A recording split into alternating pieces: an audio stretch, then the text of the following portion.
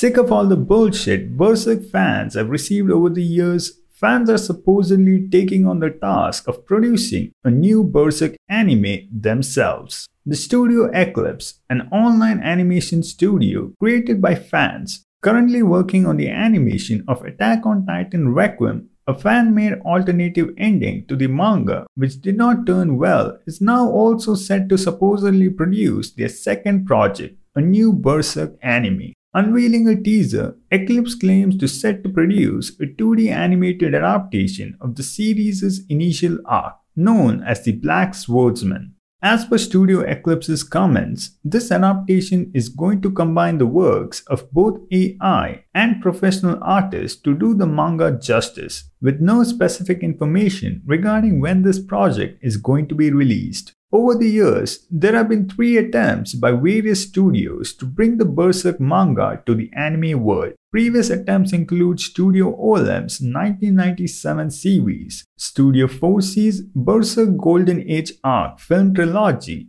and the 2016 CGI animated seasons, which very clearly fell short of meeting fan expectations. As of now, this is all the info made available to us by Eclipse regarding their plans, but I would not get your hopes high. Personally, I'm not sure whether to be excited or not about this. This ambitious project is not officially sanctioned by the right holders and is instead being created by a collective of dedicated fans. Yes, their passion is certainly praiseworthy, but legally speaking, the situation is not very clear. There are only a certain categories that come under fair use, and although this is not meant to be a project used for commercial reasons, a faithful one-to-one adaptation is definitely going to create problems. Also, Berserk is known for not only its dark nature, but also its extremely detailed artwork that is yet to be properly replicated in terms of animation. Although any 2D animation will best its previous attempts,